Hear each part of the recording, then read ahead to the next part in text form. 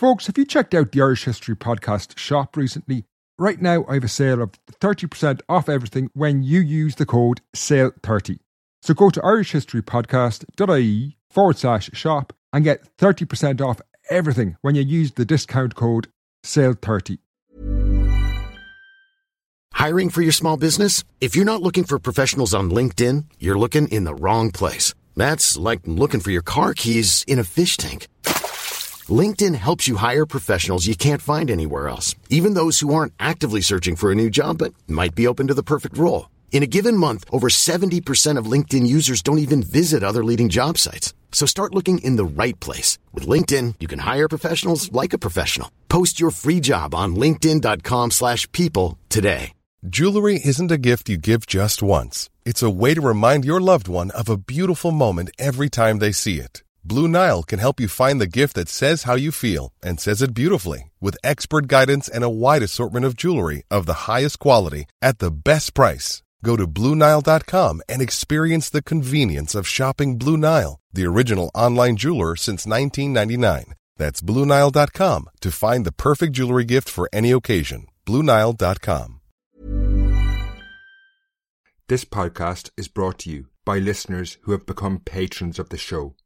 In this episode, I want to thank Norman Barry, Theresa, Tomas Hosford, Steve Winter, Emily Leach, David Larson, Michael Rick, Andrea Easton Borden, Jim Reichel, Andrew Rogers, Jeff Ford, and Irene, who's been a great supporter of the show over the years. Thanks, folks. I really appreciate your ongoing support.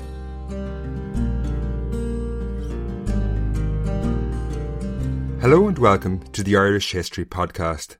My name is Finn Dwyer and this is Black 47, A World Turned Upside Down.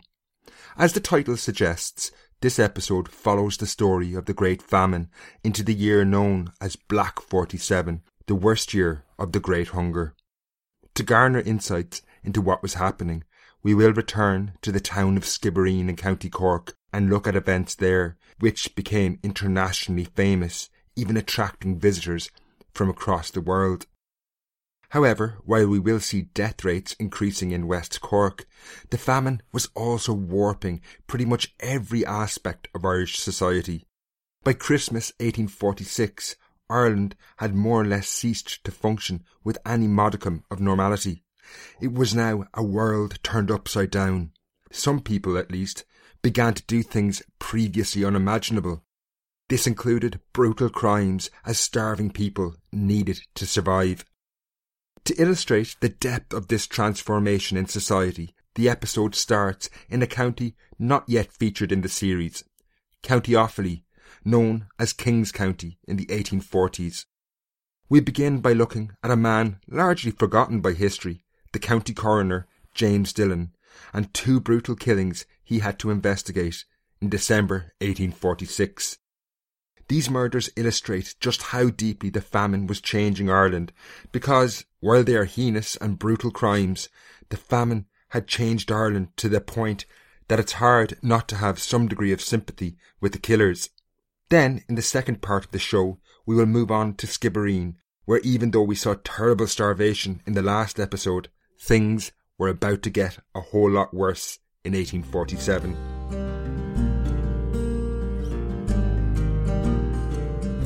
By December 1846, James Dillon was surely beginning to regret he had ever put himself forward for county coroner in Offaly. Having stood for the position back in 1836, he had won the election easily. While it did offer a certain degree of prestige, not to mention additional money, no one could say it was an easy job.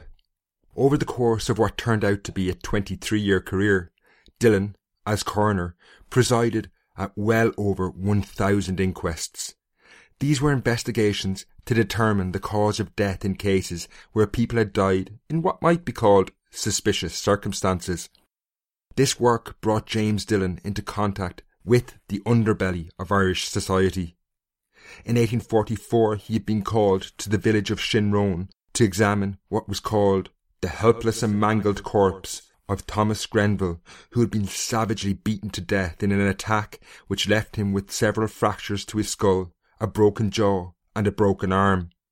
The assailants were the brothers of Grenville's neighbour, Winnie Cahill, who he had gotten pregnant a few years earlier, but he had refused to marry. Disturbing as a case like this was, it was still unusual enough in a country where the murder rate was falling rapidly before the famine.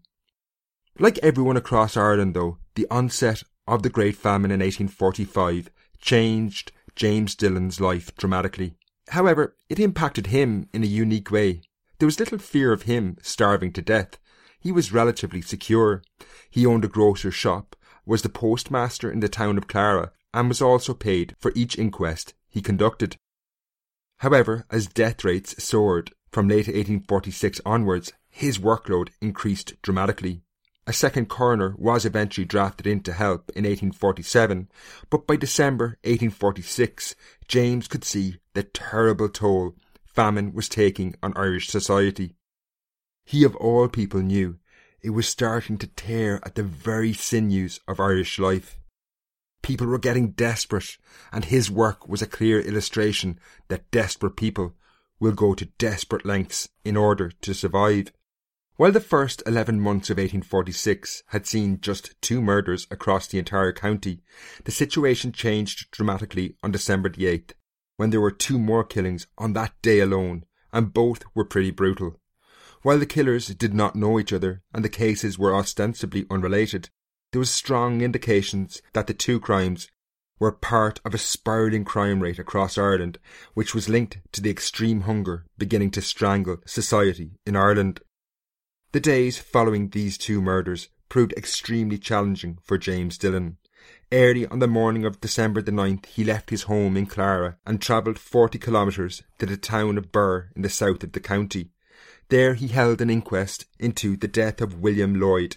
Lloyd had been assassinated standing at the door of his house on Church Lane in Birr at 6:30 p.m. the previous evening. He had been approached by a man he probably recognised and shot once. Lloyd did not die instantly. Instead, his final minutes became a tragic affair. He was able to whimper, "Murder, murder," knowing he would not survive, while his family surrounded him. The Freeman's Journal reported that it was a heart-rending sight to behold 6 orphans bending over the lifeless body of their beloved parent who, but a short time previously, had left them in the possession of life and health. 2 doctors did arrive on the scene, but it was all to no avail. Even though the police were also quick to arrive, they made no arrest, save for the killer's hat, which had fallen off as they made their getaway. When James Dillon carried out the inquest, he unsurprisingly pronounced a death by wilful murder by person or persons unknown. Dillon then presumably remained in the Birr area that night, rather than head for home, because he had a second inquest to carry out the following day at the village of Blueball, only 15 kilometres from Birr. There he had to ascertain the cause of death of an elderly man called William Renahan. As he made his way across the county to Blueball, Dillon was probably one of the few people thankful for the bitterly cold weather that December, with temperatures in late 1846 languishing well below the average at around 2 degrees Celsius, conditions that made life worse for the starving. Dillon could take comfort in the knowledge that the cold would slow down the decomposition of his next case, the already 2-day-old corpse of William Renahan, awaiting him in Blueball. On face value, Renahan's death was not dissimilar to that of William Lloyd. It seemed a straightforward case of murder. Although the old man had no bullet wounds, there were horrific burn marks and cuts on his body. However, there was more to this story than a simple murder. Renahan had died the same day as William Lloyd, December the 8th, as a result of an incident that had taken place in his home the previous night. 4 men had attacked the house where the elderly man lived with his son Thomas and his daughter-in-law. The first of the 4 entered with a bayonet attached to a pole, but the son Thomas fought him off. Remarkably then, Thomas Renahan, the son, went on to single-handedly fight off 2 more attackers who forced their way in, and was only overcome by the 4th and final assailant. Demanding money, the 4 beat the son, Thomas Renahan, until his elderly father, William, emerged from another room, asking were they going to kill his son in front of his eyes. This infuriated one of the attackers, who then turned on the old man, grabbing him by the collar and threw him into the hearth where a fire was burning. Then, according to the Leinster Journal, the attacker raked out burning embers of the fire with the bayonet and burned the old man. Eventually, the intruders would leave empty-handed without killing the son Thomas Renahan, but having effectively tortured the elderly William, he died the following morning from his wounds and perhaps shock.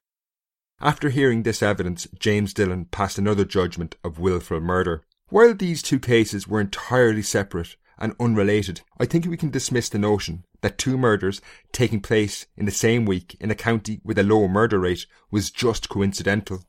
Indeed, once we introduce the context of the Great Famine, a common motive does emerge. William Lloyd, who had been shot at his front door in Birr, had been a small-time landlord just over the border in North Tipperary.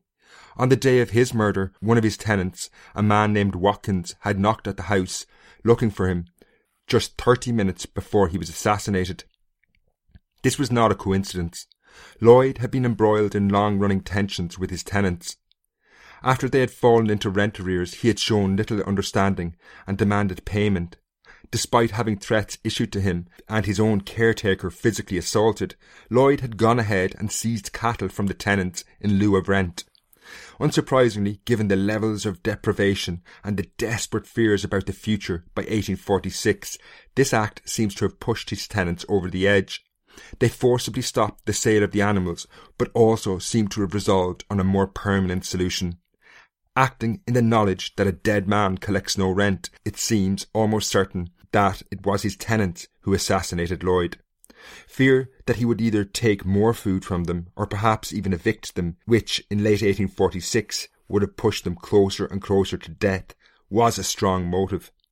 The case of William Renahan was even more straightforward. On the day of the attack, the Renahans had sold sheep at a fair at Ballyboy, just 10 kilometres from the family home. The killers, presumably from the locality and acting with knowledge of Renahan's movements, had attacked the home, demanding the proceeds of the sale of the sheep. Events seem to have gotten out of hand, resulting in the elderly William Renahan's death. Both cases, though, do hint at desperate people doing desperate things to survive. Indeed, as food shortages became increasingly chronic in late 1846, police statistics show similar crimes were increasing sharply across the island. The murder rate had jumped by 25% from 1845 to 1846, and indeed would increase by another 25% in 1847. The same can be said for robberies, which increased by no less than 155% between 1845 and 1846. If anything, this symbolised the changes taking hold at the heart of Irish society. People were getting desperate. Indeed, strange as it may sound, and as terrible as the murders were, it is difficult not to understand the killer's actions to some extent.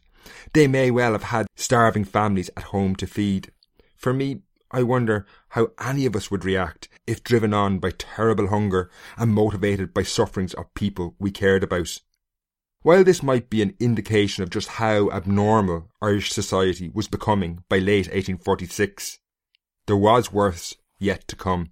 Murders like these two I've just recounted, or perhaps the riots we saw in the last episode, would give way in many parts of the country to something even worse in 1847, an increasing trend to accept the terrible fate people were being subjected to.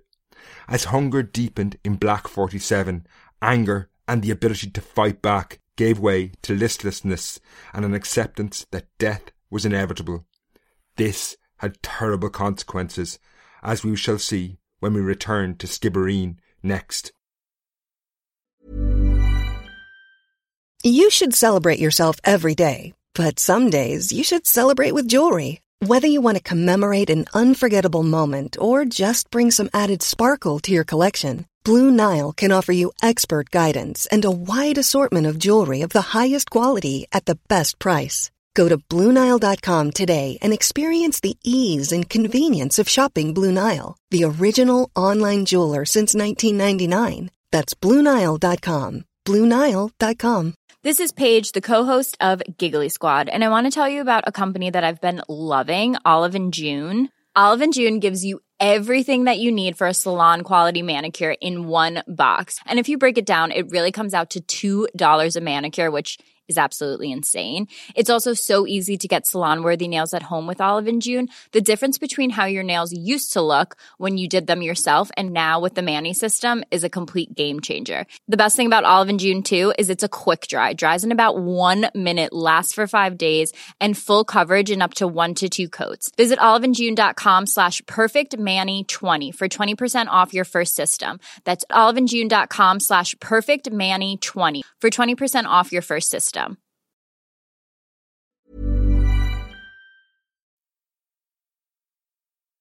Now to Skibbereen in the year known as Black 47.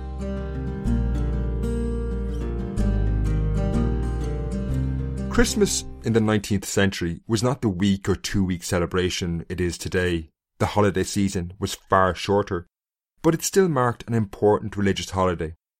However, in 1846 it was an emotional and poignant occasion in Ireland. The Anglo-Celt newspaper in County Cavan, which released an edition on Christmas Day, perhaps captured the emotions best with these words. Christmas has been a time of rejoicing even to the Irish cottier. It was his season of plenty. With his wife and children collected around his smoking potatoes by his kitchen fire, he celebrated the festival after his own humble but hearty fashion. But visit that cabin today, and how changed the scene. The actors are the same. The man is there, and his wife and his children, and there too the love stronger than death, which ties all those faithful hearts together. But one of the children is fever-struck. The rest are crowding around their mother's knees, who, half naked, she was obliged to pawn her gown and one of her petticoats to buy meal. They are crying for bread, and she has none to give them, for they are all starving together on Christmas Day. While this is a fictional account, it did reflect an all too common reality for many Irish people at Christmas 1846. Many had little to celebrate after what was now 3 or 4 months of really serious starvation. Another journalist who knew this all too well was Jeremiah O'Callaghan, whose articles in the Cork Examiner had been providing a gruelling account of the escalating famine in and around the town of Skibbereen in West Cork. O'Callaghan's words on Christmas in Skibbereen are heartbreaking. Christmas entertainments are forgotten, and the purchasing of coffins their only solicitude. As O'Callaghan sat down to his own Christmas dinner, the horrors he had witnessed over the previous weeks during his visits to Skibbereen cannot have been far from his mind. Nevertheless, this journalist, who I quoted at length in the last podcast, held out hope for what he would find there in his next visit. In his words, he was anticipating that my visit would record happier and more gratifying details, and that at least the miserable wretches then afflicted would be the last victims. On January the 4th, O'Callaghan returned to the beleaguered town, and his hopes were quickly dashed. Indeed, the extreme hunger he had witnessed before Christmas was clearly only the first phase of the famine's assault on the population. In his own words, "I am astonished and appalled at the alarming increase of disease in the last fortnight, and even with my former experience I could not form the faintest or most indistinct idea of such terrible destitution and ghastly mortality as I have witnessed within the last 2 nights." That the famine was in fact getting worse was, we now know in retrospect, something inevitable. Although not clear at the time, a set of events had been set in motion over the previous months, and thousands were now inevitably going to die. The best explanation for what was taking place, not just in Skibbereen, but across Ireland to varying degrees, is the words of the historian Christine Keneally. This is taken from her excellent book, A Death-Dealing Famine. On January the 1st, the Freeman's Journal described the impact of the famine in County Mayo and announced the long-feared crisis of starvation has arrived. At this moment it was apparent that the various relief measures introduced only a few months earlier had failed to save lives. At the beginning of the year, the government hastily introduced a series of measures to salvage its earlier policies, but they were too late. Many were already irreversibly weakened by months of undernourishment. The hunger marches and the food riots that marked the winter of 1846 increasingly gave way to despair, exhaustion and flight. In January 1847, the Cork Examiner journalist Jeremiah O'Callaghan saw first-hand of what being irreversibly weakened meant in Skibbereen. "I have seen children reduced to skeletons in some instances. in others bloated beyond expression by hideous dropsy, and creep around the damp, wet floor of their miserable cabins, and like meaner brutes of creation, unable to stand erect or even articulate. He even encountered people who had gone insane from hunger.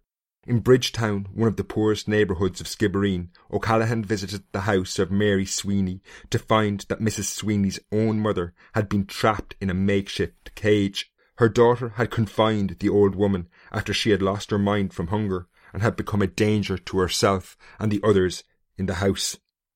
While any semblance of hope was fading with humanity in Skibbereen, before we continue with the events in the town, it's worth looking at exactly why people were starving. In early 1847, different factions of the British government began to blame each other, a process which revealed why exactly the government's strategy had failed. Clarity emerged after a visit to West Cork by Major Hugh Parker, an inspector for the Board of Works, who was in the area to see how the relief works in the region were going. By this point, this is late 1846 or early 1847, major relief programs were the main famine relief strategy. The idea, as we have seen in previous shows, was to provide the poor with money so they could then buy food. Anyway, this Colonel Parker was shocked by what he found in West Cork and wrote to his superior, the chairman of the Board of Works, on December the 31st, predicting a very grim future after he visited the town of Schull, which is 24 kilometres to the west of Skibbereen. He predicted a great number of people must inevitably be swept away by starvation and disease. Food is daily becoming scarcer and much dearer, and where are future supplies going to come from?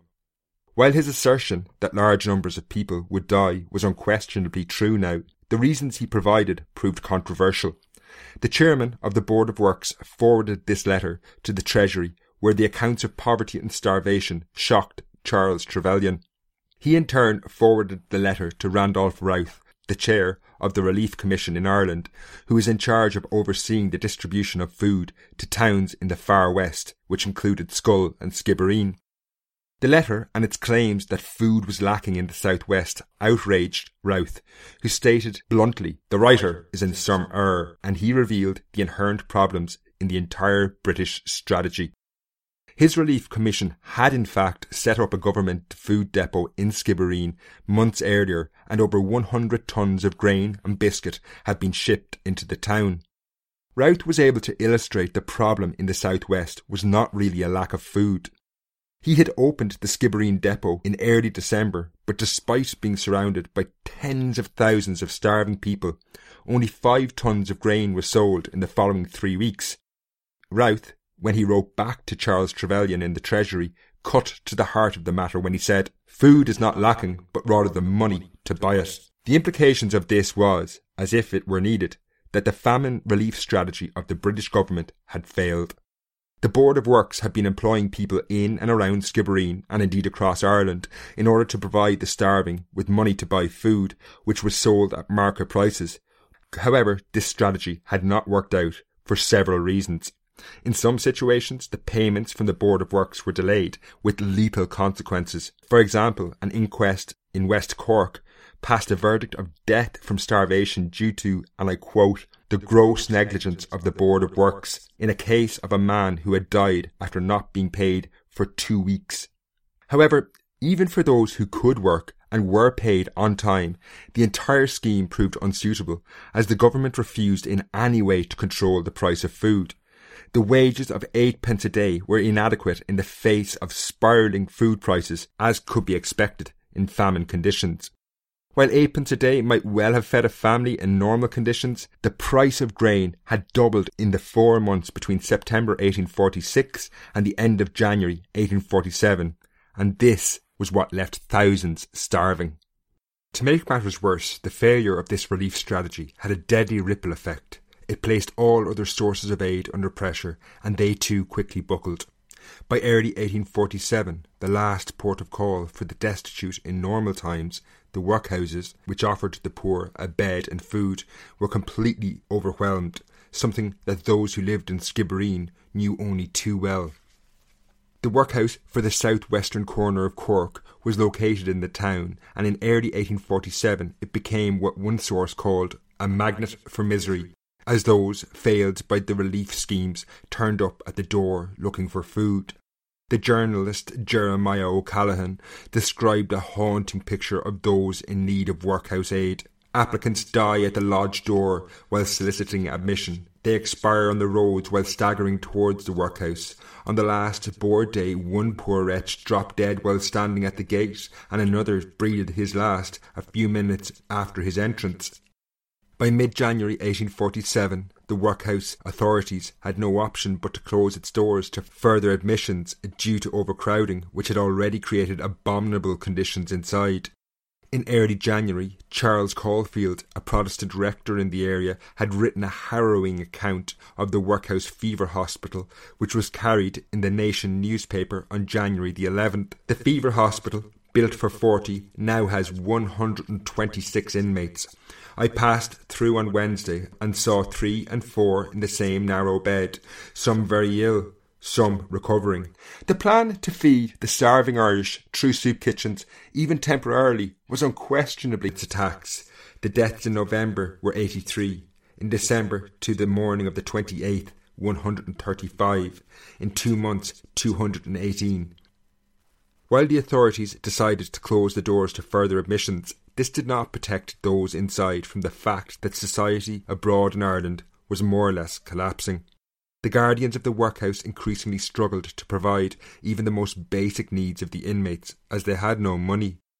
Theoretically, the workhouse was supposed to be funded by local taxes levied by the wealthier in society. However, in Skibbereen, the poor law system under which this functioned was completely falling apart.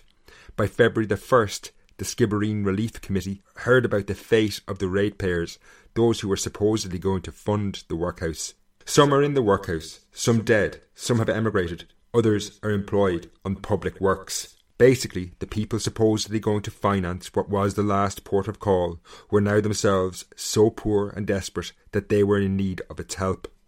Of course there were landlords, but getting money from many of them was proving increasingly difficult, and this is a topic I will deal with in a later show. In Skibbereen, the workhouse by early 1847 had debts of £1,300, and the guardians had to personally guarantee a loan of £1,000 just to feed the people in the workhouse. As disease rampaged through the weakened and overcrowded population inside its walls, the situation wasn't helped when the nurse and the apothecary both resigned their posts. For their own personal safety, this was astute. In Kilkenny Workhouse, another institution overcrowded by early 1847, 4 staff members died from disease between December 1846 and March 1847. In Skibbereen, the death toll continued to mount. 16 people died on January the 30th alone, with 46 dying that week. As the famine relief programmes failed and the workhouse closed its doors to further admissions, all hope of salvation evaporated by mid-January for thousands living in and around the town. By February 1847, correspondence with the Central Relief Agency in Dublin described Skibbereen as one mass of famine, disease and death. In the midst of this, the funerals which people had desperately tried to continue, given their importance in Irish society, now in many cases ceased to function in any recognisable form. As early as January 1847, Reverend Charles Caulfield detailed how this most basic of rituals for all, whether rich or poor, was no longer performed in any recognisable form. As early as January 1847, Reverend Charles Caulfield had this to say: "The mortality is very great among the poor, and the aspect of the burial ground is assuming a new form in many cases. The dead are buried without coffins, and instances are known where they are not even brought to a burial ground, but interred in the fields." This situation saw the invention that symbolised the degrading and impersonal nature of death during the Great Famine. As coffins proved too expensive for many, corpses were simply wrapped in a calico shroud. They were then put in, and I quote, "a coffin with movable sides." This allowed the body to have the appearance of being buried in a coffin, but at the last moment the movable sides were opened and the corpse removed and the coffin reused. By February, individual graves were being dispensed with. People became too weak to bury the dead. 2 visitors to the town were shown the graveyard, where an acre had been dug and bodies were now being buried in a pit. They described the scene. The bodies are daily thrown in, many without a coffin, one over the other, the uppermost only hidden from daylight by a bare 3 inches of earth, the survivors not even knowing the spot where those most dear to them lay sleeping. As hope in any future was becoming an increasingly rare commodity in Skibbereen, the plight of the people continued to gain international fame, or perhaps notoriety is the word, with accounts being published as far away as Adelaide, when the newspaper, the South Australian, carried a story about the town in March 1847.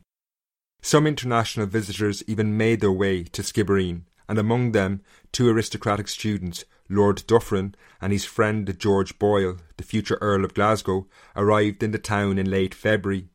They captured for posterity the surreal world of Skibbereen in Black 47. The 2 men, in their 20s, had travelled from Oxford University, bringing with them £50, which had been raised by the students there for famine relief in Ireland. While they originally planned to just travel in the counties surrounding Dublin, on arriving in the capital, a friend informed them of what was happening in West Cork, and the 2 men set off immediately.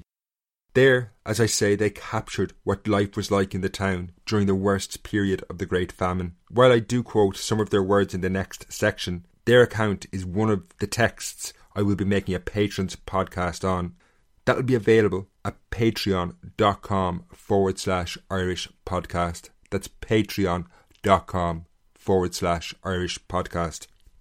Leaving Dublin on a Sunday morning, the 2 aristocrats embarked on what was 2.5 days of gruelling travel, eventually reaching Skibbereen on a Tuesday afternoon, where they were greeted by a bleak spectacle. They would later recount, "The coach drove into the ill-fated village, which we had come such a distance to see. Almost the first thing we saw on entering the town were 9 or 10 coffins. Round the inn door were crowded numbers of the most wretched beings one had ever beheld, not so much clamouring for alms as looking on in listless inactivity." Skibbereen was now a town of no hope. The listless appearance was that of a people awaiting death. Once arrived, the 2 aristocrats made their way to the house of Reverend Townsend, who informed them. His expectations for the future were equally despondent.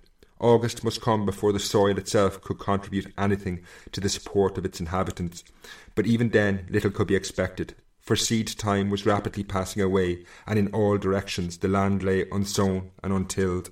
The cause of this is quite apparent. The small farmer, upon the annihilation of his only support, unable to cultivate his patch of ground for want of immediate subsistence, is forced to resort to the public works, while many of the larger farmers, the men who make the exports which astonish everyone, and by the sale of their corn, have alone flourished in the midst of the general calamity, are hoarding up their money in the savings bank, withholding his due from the impoverished landlord, in order that they may, on the first opportunity, escape from the famine-stricken island to the unblighted harvests of America.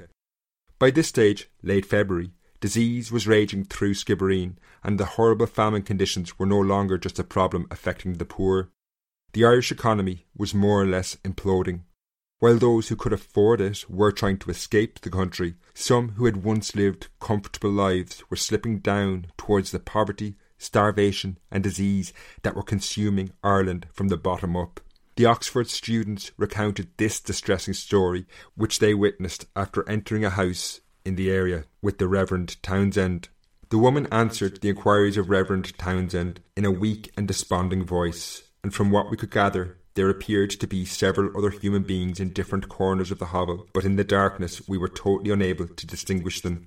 The case is cited not as an instance of extreme destitution, but as proof of the miserable condition to which some have come who were once in flourishing circumstances. For the woman, we were told, was the wife of a respectable tradesman who, but 2 months before, was carrying on a thriving business. The 2 visitors from Oxford also saw how the famine was destroying the last vestiges of humanity and dignity that remained to the people. Not only were people dying, but their deaths were humiliating, and they often did things before they died that must have caused them extreme emotional pain.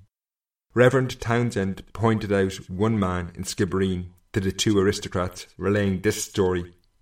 "Do you see that man?" said he, and he pointed to a tall, thin figure whose white face was rendered still more ghastly by the black hair with which it was overgrown. "Yes," said we, as our eyes rested on the wretched creature, cowering and crouching against the door. "What of him?" "It's only a week ago since that man dragged the dead body of his father by the heels across the road through all the mud and mire in order that he might fling him into a coffin." What might seem like heartless indifference did not mean the people didn't care anymore, but rather they lacked the energy to do anything else. The next story in this vein is one of the most horrific accounts I have come across in my research to date, and if you're squeamish, you might want to skip forward 30 seconds.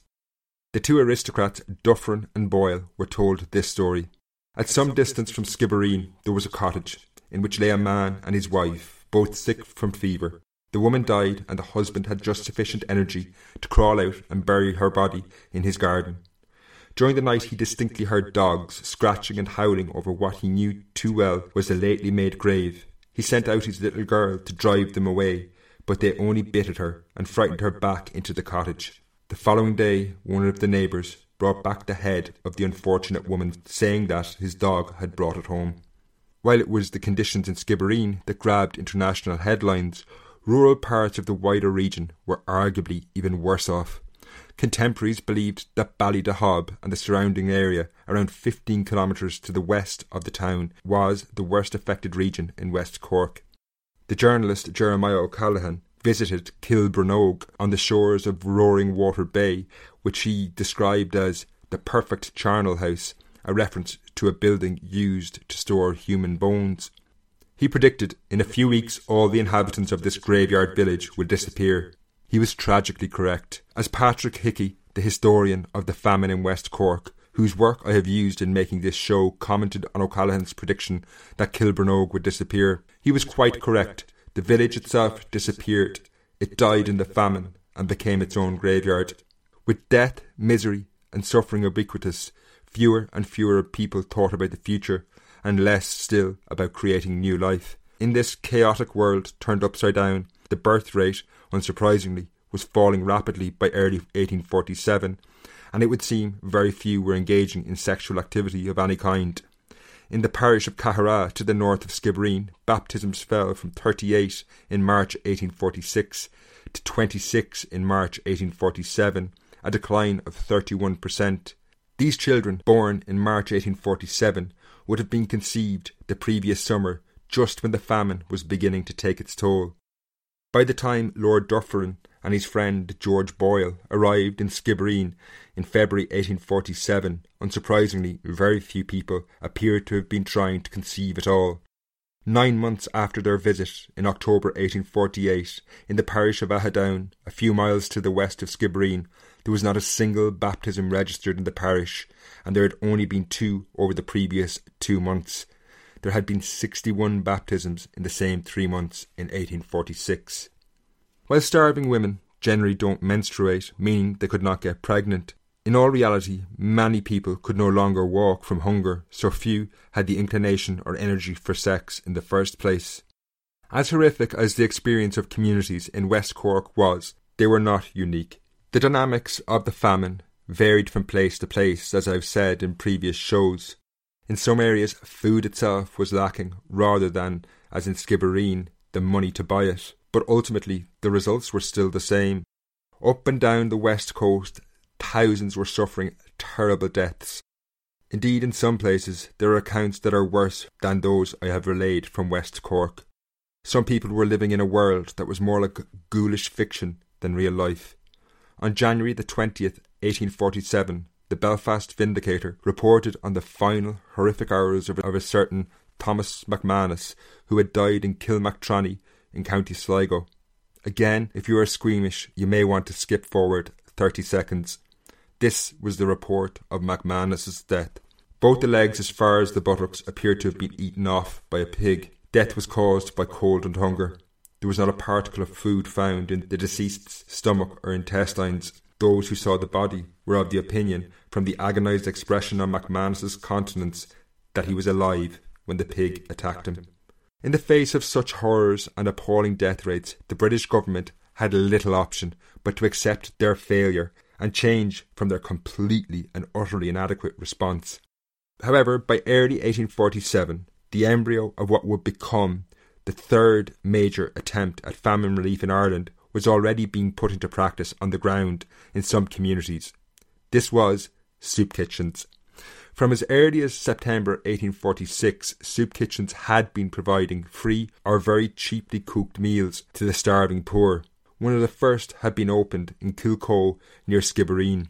Indeed, by late January 1847, there was already a total of 26 in the wider Skibbereen area. However, these were, as one witness described, but as a drop in the ocean. Hundreds are relieved, but thousands still want. However, that said, the soup kitchen model was clearly far more effective than the disastrous system of relief works which had totally failed. If rolled out on a widespread level and food was made available to all those starving to death, soup kitchens could possibly work. There were two major obstacles, however. Firstly, the government would have to drop their ideological commitment to free trade, which had underpinned their responses to date. There was no doubt if food was distributed cheaply or for free, this would undermine the free market. Secondly, they would need to put in place the administrative apparatus to operate the soup kitchens, which was no mean feat, given that time was not on their side. The stakes could not have been higher. In London, an ageing and ill Daniel O'Connell, a man known as the Liberator for his central role in the campaign for Catholic emancipation, stood up in the House of Commons in February 1847 to make his final but impassioned plea to his fellow parliamentarians to save Ireland. He told them, "I solemnly call on you to recollect that I predict with sincerest conviction that a quarter of her people will perish unless you come to her relief." O'Connell was not far wrong. If they didn't act, no one knew exactly how many would die. In the next episode, we will travel to Dublin to see what this new British strategy was like and how the famine was playing out in big cities. Then we will visit Ulster and the North East to see how the Great Hunger was affecting one of the wealthiest parts of the island. If you're enjoying this series and want to get those bonus shows of the original texts, become a patron today at patreon.com/Irish podcast. That's Patreon, patreon.com/Irish podcast. Until next time, Slán.